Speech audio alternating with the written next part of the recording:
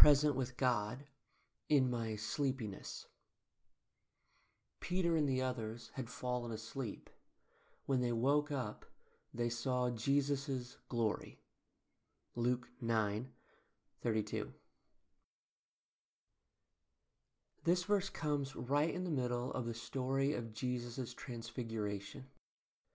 Jesus had invited Peter and a couple other select disciples to join him for a time of prayer.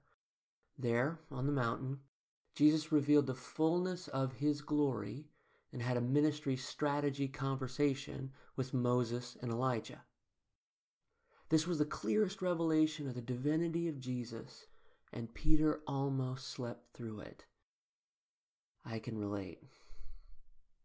All too often, God is working a miracle to reveal himself to us, and we sleepwalk right past it.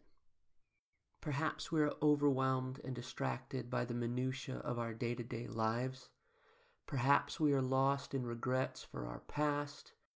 Perhaps we are focused on the uncertainty of our future. Regardless, the tragedy is that God is constantly declaring and revealing his glory to us, if only we would be alert and awake to receive it. When we maintain a constant awareness of God, we will begin to see these moments of transfiguration. When we are intentional about being present with God, we will be awake to how he is revealing himself to us. When we make a space for him to be in our every moment, we begin to see how he fills, redeems, and sanctifies our sleepy heart. God is doing some amazing things right where you are.